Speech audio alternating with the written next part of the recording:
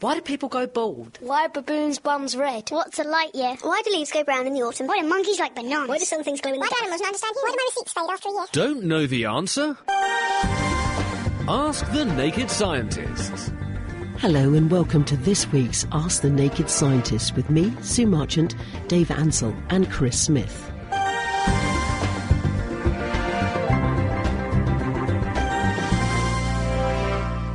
It's time to go to our first question. This one for Dr. Dave, I would say, Dr. Dave.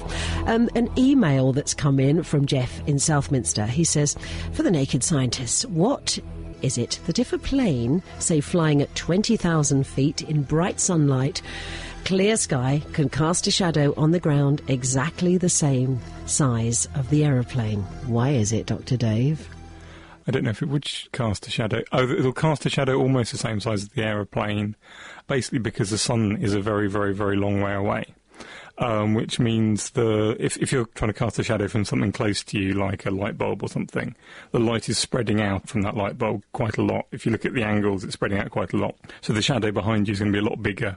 The light which you block is going to use up a lot more space behind you, much bigger than you are. But if you're using sunlight, because the sun is so far away, I can't remember the numbers, I think about 80 million miles away, then the distance between the plane and the ground is very small compared to that. So the shadow should be a similar size to the plane. It'll actually end up being very fuzzed out because by the time you're that far up, there won't be any part of the ground which you won't be able to see a part of the sun because the plane won't block out the whole sun anywhere. So you'll get a very kind of fuzzy and weak shadow, but it should be about the same size as the plane. All right, Dr. Dave, thank you very much. Dr. Chris, you're our health specialist. Bill from Huntingdon wants to know if it's possible to contact HIV from a mosquito who has bitten someone who is infected. Dr. Chris. Well, good question, Bill, and lots of people were very worried about this because if you look at HIV statistics, about 4 million new people are getting infected with HIV every single year, the vast majority of them in sub-Saharan Africa. And, of course, in sub-Saharan Africa, there's also a lot of mosquitoes because malaria is a big problem there. That's the sign we have that there are lots of mosquitoes there. And so people thought, well, if mosquitoes can suck blood from an individual and they can then suck blood from another individual and they can transmit malaria, what's the likelihood they might be able to transmit another virus like HIV? Well, the answer is they can't. So the reassuring answer is there's no risk. The reason for that is quite simple, that malaria, although you suck up only a tiny volume of blood into a mosquito, and that includes a few malarial parasites, when the parasites get into the mosquito, they're optimized so they invade the stomach lining of the mosquito and they begin to replicate or grow. So in other words, the dose of malaria is amplified inside the vector, the mosquito, so that when it next goes and bites someone, it's increased the amount of infectious malaria a large amount, and it then injects that large amount back into the next victim, which is how it spreads. But with HIV is very, very specific for one type of cell that it likes to infect, or one cell marker in the immune system. That's called CD4 and CCR5. And it only also infects humans. You only find HIV in humans. You can find a close relative in the chimpanzee and primate and monkey world, but it's not the same as HIV. So HIV very specific for humans. That means that HIV cannot infect a mosquito. So when the mosquito drinks blood from someone who has HIV, or one of the other human viruses like hepatitis B, for example, which is also spread by blood and is very common in Africa, when it gets inside the mosquito, the virus is very fragile and the mosquito's digestive juices break it down anyway, and because it can't infect the mosquito, it can't increase its numbers inside the mosquito. So when the mosquito next bites someone, then it doesn't actually have any more virus to inject, and since it sucked up a tiny amount anyway, the numbers are vanishingly small. So what we have found is that there is no risk of a mosquito being able to spread blood-borne viruses like HIV and hepatitis B, and if there is a risk, it's absolutely infinitesimally small. Thank you very much, Dr. Chris. Dr. Dave, I think this is one for you. Foxy asks, what's the situation with this disease affecting horse chestnut trees? Does it spell the end of the road for them, like the Dutch elm disease did for the elms in the 1980s? Dr. Dave. So I think what he's talking about is something called bleeding canker, which is caused by a bacteria which gets into the trunk of the horse chestnut and basically causes sap to fall out and lesions which use liquid from the trunks that can actually kill the trees. Apparently, up to about half of the horse chestnut trees in the country are affected, up to sort of 70% in the south of the country, which doesn't look particularly good. And it does look like it's going to affect most of the trees, but there is some evidence that there are entirely healthy trees sitting next to lots of other infected trees. So it looks like some of the trees have a natural resistance to this disease. So although it mightn't wipe out most of the horse chestnuts, it almost certainly won't wipe them all out. So there'll be other trees left which we can grow more horse chestnuts from in the future. Let's hope so, otherwise we won't have our conkers, will we? Now, Dr. Chris, one for you this time. Jim from Mablethorpe had his gallbladder out in April. The doctor said it would be 1 or 2 months before he could eat what he liked, but he still can't now. Chris, what's your opinion on this for Jim? Well, let's talk about what the gallbladder is. The gallbladder is a sac. It's probably about 5 centimetres by about 3 centimetres in a normal healthy person. And it sits just below the liver. And a pipe comes out of the liver called the bile duct. It runs into the gallbladder, and there's a sort of T-junction where the pipe branches and it goes into the gallbladder and also carries on straight down through your pancreas. It doesn't actually merge with the duct in the pancreas until right up close to your intestine, and then it opens into the intestine at something called the ampulla of Vater. And what the gallbladder is a repository or a storage site for bile. And the liver makes bile by breaking down a number of things, including the pigment that you find in your red blood cells, hemoglobin. It breaks open hemoglobin molecules and it produces a derivative of hemoglobin called bilirubin. And this gets broken down into a number of other chemicals, but the key component in bile is bilirubin. And it also adds to the bile a number of other things, including cholesterol and some phospholipids. So you have this fatty mixture, which the liver uses to break up fat droplets. So when you eat a fatty meal, the liver squirts out from the gallbladder some of this bile, which mixes with the intestinal contents. It then surrounds the droplets of bile and breaks them up, the droplets of fat, and breaks them up. Because if you have a big blob of fat doesn't like water, so fat or oil and water won't mix. So the fat forms droplets and the water forms droplets, and they tend to form big droplets, and that makes it very hard to absorb or break down and digest. So if you put bile with that, what the bile does is to break up the big droplets into very tiny droplets. They're called micelles, and it does that because part of the molecules in the bile love water, and the other half of the molecule hates water. And so by mixing these molecules with the fat, you get these tiny droplets, which are very much smaller, so they have a very big surface area to volume ratio, and this makes it very easy for enzymes like lipases, they come from your pancreas, to attack the fat, break it up, and then make it possible for your intestines to absorb it. So the gallbladder stores up bile for when you have a fatty meal. The intestine senses when you've eaten lots of fat. It produces a hormone which goes into the bloodstream, up to the liver, and tells the liver, squirt some bile into the intestine. Now, because bile has got all these salts in it, the bile salts and the cholesterol and the phospholipids, then it has to sit in the gallbladder for quite some time between meals. And this mixture can sometimes precipitate out in the same way as you can sometimes get scale building up in your kettle. You get the sort of fatty equivalent in your gallbladder, and these are gallstones. And so you get these initially very small stones, but once you've got one stone or a number of little stones, it's much easier for more stones to begin to form. That's called nucleation. So you form these stones in the gallbladder, and they can sit there quite happily without causing any problems. But if they move, they can begin to cause all kinds of problems, because sometimes they can be large enough to actually block the duct so that the bile can get out of the gallbladder. And this means the gallbladder ends up squeezing to try and push bile out, but it can't get the bile out because there's a gallstone blocking the duct. And this is painful, and this is what causes biliary colic. People get gallbladder pain, and you feel that up in the upper right part of the abdomen, usually every time you eat something fatty. That's why people are warned, if they have these pains brought on by fatty meals, that it could be worth having your gallbladder checked out. Now, the cure for this is to go and visit a surgeon who will usually remove your gallbladder for you, and this usually gets rid of the problem, because there's nowhere now for the bile to form stones. And if you don't have any stones, you can't have the problem. Usually it takes a little while for things to settle down, but sometimes it doesn't settle down. It can take a bit longer. I can't comment on individual cases like Jim because I'm not his doctor and I also don't know his case. But what I can say is that most of the time when you take away the gallbladder in this way, people feel much better because you don't have these gallstones jammed in the neck of your gallbladder anymore, so the pain goes away. Can be very painful as well, I believe. Not had first-hand experience. I don't think I want it. Right, OK, I'm not sure whether we should say Dr. Chris or Dr. Dave for this one. But Dave from Bradwell is on the line and he has a question. Dave, what's your question? Hello, Sue. Hello, guys. Just a wonder, we as we're now all, not all, but most of us are took up in the Olympic Games and how wonderful Britain is doing in it. I wonder just how far the people think we can take this. Records are being beaten year after year. How far do you think we can go? OK, Dave, so is there a limit at which humans could not run any faster? Is that what you're asking? Yeah, about that. OK, all right. I think, let's look at this in several ways. I mean, one of the key things going on here is that we are seeing slow and gradual improvements in the performance of athletes. And there's a number of reasons for this. One of them is that people are getting better at training because we've identified what works and the message is getting across. People now know how to build up the body, how to get the body into tip-top conditions. So human performance is improving. That's the first point.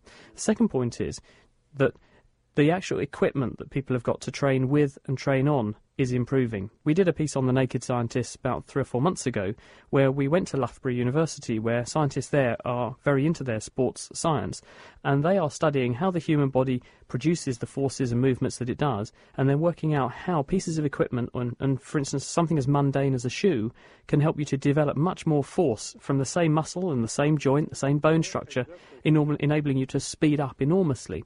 So for instance, by putting a sole of a shoe on a pair of running spikes, which is absolutely rigid, it stops the foot flexing, and this means that much more of the force generated by the muscles, which accelerate the athlete away from the blocks, actually turn into useful movement than the actual energy that gets wasted by flexing the sole of a shoe. So you're not wasting so much energy.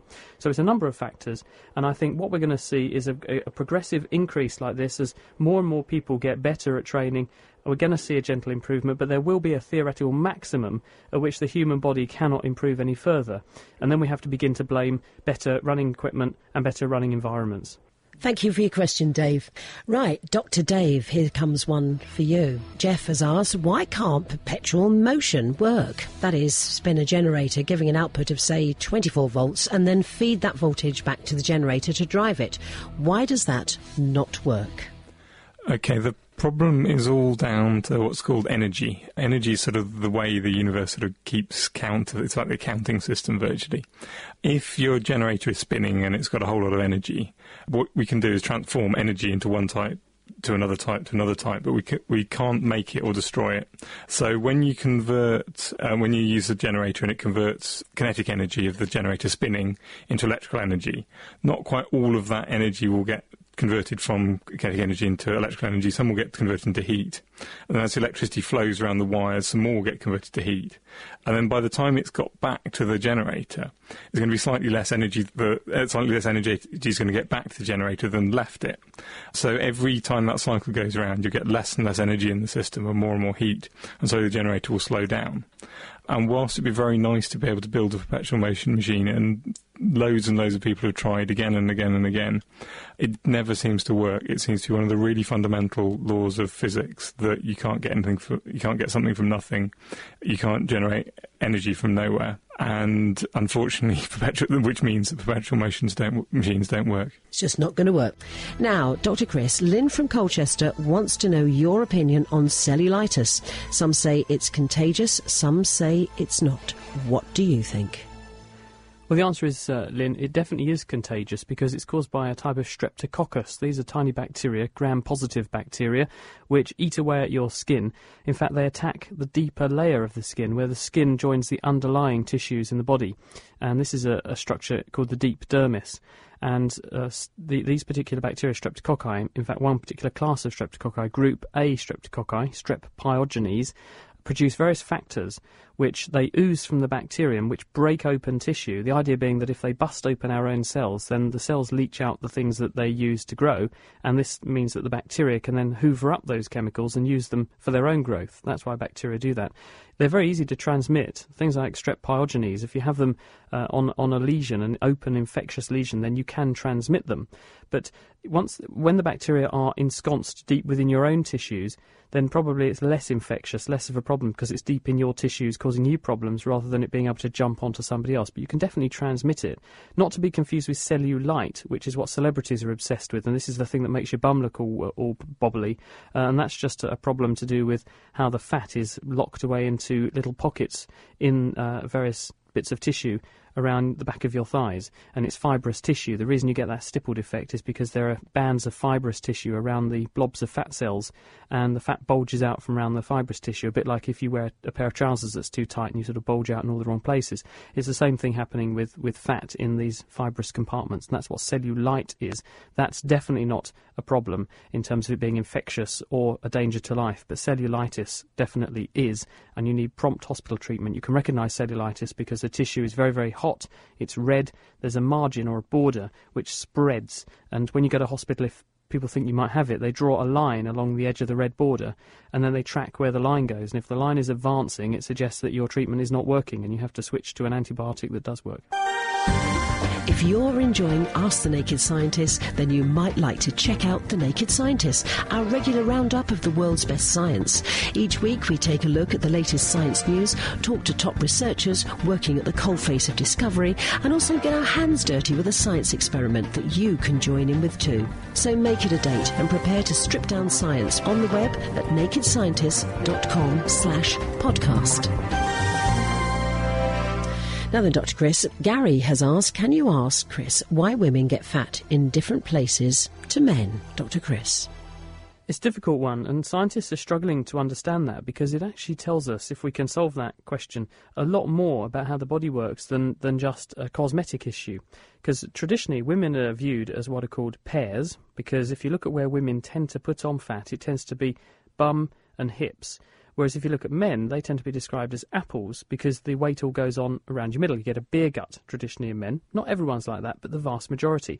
And the interesting thing is that if you look at that distribution of fat, and specifically a way of assessing it called the waist-to-hip ratio. In other words, if you put a tape measure around your hips and a tape measure around your waist, and you compare the two sizes, if you have a big waist-to-hip ratio, in other words, you're much bigger around the middle than you are around the bum, then your risk of things like heart attacks, cardiovascular disease, is much, much higher. Your cholesterol level is often a lot higher. So in other words, women have a much healthier fat distribution than men do when they gain excess weight.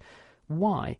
Well, scientists want to understand exactly what's going on biochemically to make that happen, and it must be something to do with female hormones. And one possible reason why women accumulate fat in the way that they do and in a healthier way is because women have to breastfeed and rear young.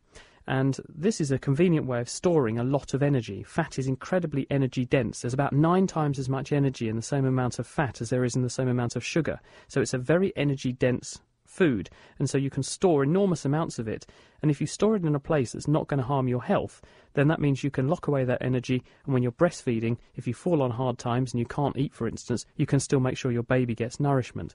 Men, on the other hand, because they don't have to breastfeed, don't have this kind of fat distribution situation going on, so they tend to lay the fat down around their internal organs and around their middle. So we think it's something to do with hormones, but no one understands exactly. There's something special about that abdominal fat, and there's something special about the way women deposit fat around their body, because just by putting a person in a CT scanner and measuring the fat thickness under the skin, you can easily tell a man from a woman, because women's fat distribution is much thicker under the skin than men's is. And if you immerse a lady and a man in very cold water, it's always the man who dies of exposure first, because women are much better insulated. It must be something to do with hormones. We just don't know what yet. Oh, I will remember that one. Yes, I've got mine well distributed. Thank you very much, Dr. Chris. Dr. Dave, here's one for you, I believe. Marcus in London asks where the energy in our body is transferred to after our death, if all energy must go somewhere. Dr. Dave.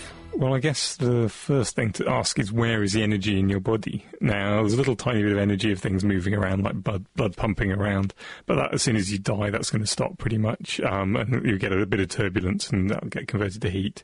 Another source of energy, type of energy in your body, is heat, which, as you slowly cool down, that heat's going to slowly get lost into the atmosphere or into the ground which you're lying in, so that will just gently get lost. And then where most of the energy, as Chris was saying earlier, in your body is in things like fat, in your tissues. It's sort of basic chemical energy inside you. If you dried a person out and set fire to them, they'd burn and give off quite a lot of energy.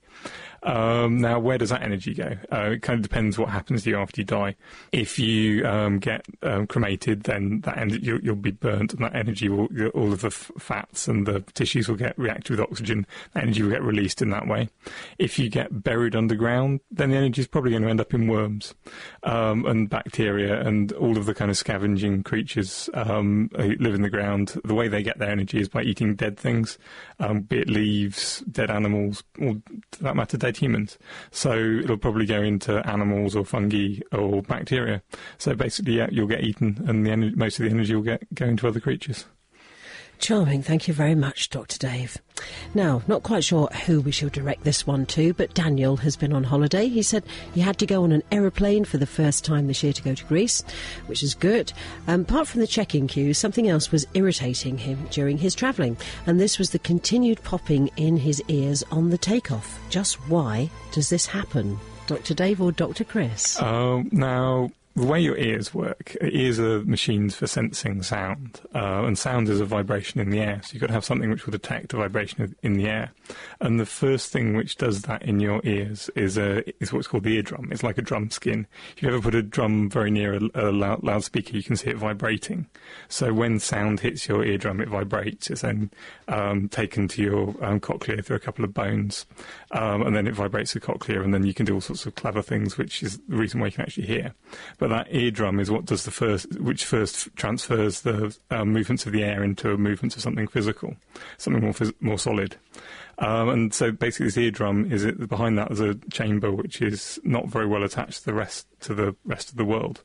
It's full of air. Now, if you go up in a plane, you're going to a higher altitude, and there's less air above you pushing down, compressing the air. So the air pressure reduces. And so if you go up, then the air wants to try and expand. I don't know if you've ever taken a bag of crisps on an aeroplane. And if you're down at the bottom, they're kind of quite loose and normal. But once you get up high, then they're really, really tight and want to explode. We'll all be trying that later, Dr. Dave. Or if you've ever opened a bottle of water up in the air, even a flat bottle of water will sort of when you open it, because the air inside wants to expand as it comes out.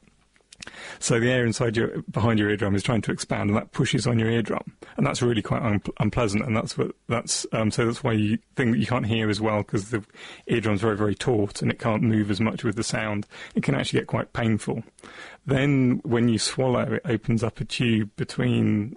Chris would know better than me, but between from your ear it goes down to your nose. Is it, Chris? Yeah, you have something called the eustachian tube, which is a tiny tube on each side from roughly the back of your nose, which runs sideways from the nose to the eardrum, the middle ear. So that's the space behind the eardrum and between the cochlea. There's a cavity there, as Dave says. And the air that is trapped in there gets under pressure when you put pressure on the eardrum from outside. And when you go up in the aeroplane, as Dave says, you take the pressure off the eardrum, so this expands this space, and the eustachian tube allows air to rush from your mouth cavity, nose cavity, back into the middle ear to equalise the pressure. But the tube is partially blocked off, and swallowing or holding your nose and blowing down your nose against your closed nose, pinched closed with your fingers, helps to force air along that eustachian tube into the middle ear, equalising the pressure. And that's why divers do the same thing. When divers are descending underwater, scuba divers this is, then the pressure of the water pushing in on their eardrums does the opposite. It squashes the air in the middle ear, makes it very uncomfortable because it's now stretching the eardrum inwards. And as you descend, if you hold your nose and blow down your nose, this forces air along the eustachian tube back against the eardrum, increasing the pressure in your middle ear, forcing the eardrum out, taking the pressure, effectively the inward pressure, off a bit, and this makes you more comfortable. And when you equalise the pressures, that the eardrum's going to move, and whenever the eardrum moves, you hear that as a sound, and that's the popping sound you hear. Gordon from Norwich is on the phone. Hello, Gordon. Hello. Can you hear me? I can indeed. Good. What's your question? Can you tell me what sense do you lose first when you undergo a general anaesthetic? Well, I've had a general anaesthetic, Gordon, when I was a lot littler, but I don't seem to remember anything in particular going first, apart from the fact that I just zonked out. And I remember waking up very, very slowly. I became aware as I woke up of people talking, and people could ask me questions, and I would answer the questions, but in a sort of disembodied kind of way. It was almost like I was listening to myself, having a conversation about myself, and I wasn't actually part of it. I don't think people really can say which modality, in other words, which sensory function goes exactly first. But if we take a good example, which is nitrous oxide, that's laughing gas, the stuff that Humphrey Davy discovered. What he found was that people couldn't be anaesthetised totally with nitrous oxide, but what would happen is they became much less sensitive to pain. So in other words, it was disrupting their pain pathways, and it wasn't capable of completely knocking them out. And that's why Entonox, a mixture of nitrous oxide and air, oxygen, is good for women who are having labour pains, because it's very good at dulling pain without actually knocking you off. Because if you go to sleep when you're trying to have a baby, that could be something of a problem. So I think probably gentle reduction in neurological function, including a reduction in the ability to sense pain, is probably where it kicks off. And then as you go into denser and denser anaesthesia, then you lose more and more of your conscious ability to respond to the stimuli. In other words, pinprick, pain, that kind of thing. Because if you look at people who are undergoing anaesthesia, even people who are lightly anaesthetised, if you do something painful to them, they will actually react. And it's just that they're not consciously aware of that happening to them. And so that's why surgeons tend to either ask the anaesthetist to make the patient a bit more anaesthetised, or a drug is used to paralyse the patient whilst they're asleep. And this makes all their muscles relax, because otherwise people will try and react against the thing that the person is doing to them. So in other words, you're not completely abolishing the ability of the body to register things going on around it. You're just probably abolishing the ability of the brain to unite all of those things and generate our conscious perception of the world. And I think that's probably the best I can do, because general anaesthesia is very difficult to understand. Despite 100 years plus of study, we don't understand how general anaesthetics work. The best guess is that they are, because we know a bit about what they are, they're all volatile chemicals. They're chemicals that very readily go from a liquid into a gas. You breathe them in, and they dissolve in the bloodstream to a greater or lesser extent. And then they come out of the blood, and they dissolve in your brain. They go into the membranes, the oily sacs that surround each of your nerve cells, and they in some way, and this is where our knowledge of them gets foggy, they in some way actually affect the ability of the nerve cell to convey chemical messages across its nerve cell membrane, and this makes the cell much less excitable, and as a result you get anaesthetised. And a very interesting study was done on a noble gas called xenon, and no one understands why, but xenon is an excellent general anaesthetic. It makes you feel very, very sleepy, but it's very expensive, so much better to go and have some of the other things that are on offer at the local hospital. But that's the best I can do in terms of how general anaesthetic works. I've definitely heard some stories as well, Chris, that hearing goes very late under anaesthesia, because there are an awful lot of stories of people who've been knocked out, apparently completely out, but then when they wake up again completely, they can remember exactly what the surgeon has been saying, and that possibly surgeons should be more careful about what they're saying while people are apparently entirely anaesthetised, because this hearing could be comes part out of the muscle paralysis, though, Dave, because when people are anaesthetised, their eyes are closed, and if they've got muscle paralysis agents on board, they can't open their eyes to see, but they can still hear, and so that could be sort of blurring the equation a bit. So it's difficult to know, isn't it? Thank you, Gordon. It's lovely that you've been on the show. Thank you very much. Bye-bye. Bye-bye. Bye-bye. Now, I have a question. Dr. Dave. Dr. Chris, you'll probably giggle when I say this. All around the counties and everywhere, I see all different types of water towers. But what goes on in a water tower? Somebody put my mind at rest. Okay, right. A water tower, as its name suggests, is to do with water. I don't know if you've ever been to hilly parts of the countryside. Yes. You don't see many water towers when they're hills, but you get a lot of them in flat places. And the reason is, for water to come out of your tap, it needs to be under some pressure. And the easiest way to put water under pressure is to take a bag or a box of it, put it high up, and attach a pipe downwards, and the water will run down through the pipe because water runs downhill. So if you're in a hilly area, you put a little reservoir at the top of a hill. You then occasionally pump water up to it from the river or the lake, wherever you're getting the water from. Pump it up to the top of the hill, and then the water will run down to all the houses lower down. The problem is when you're in somewhere like Cambridgeshire, it's dead flat. There's no hills to put the little reservoirs up on, so you've got to build your own hill. So you build a tower, put a big tank at the top of it, and then pump water up when you need to, and then the tank sort of runs out slowly. Then when it gets empty, it flicks a switch and you pump more water up. Because it's quite inefficient to run pumps all the time to produce a constant pressure. It's much easier just to pump water continuously up to a big upper hill, leave it there until people use up enough, and then you pump some more up. Gosh, so what's the energy factor then in all that pumping of the water to get... Because some water towers are massive. I mean, the size of them will probably be to do with how many people they're supplying.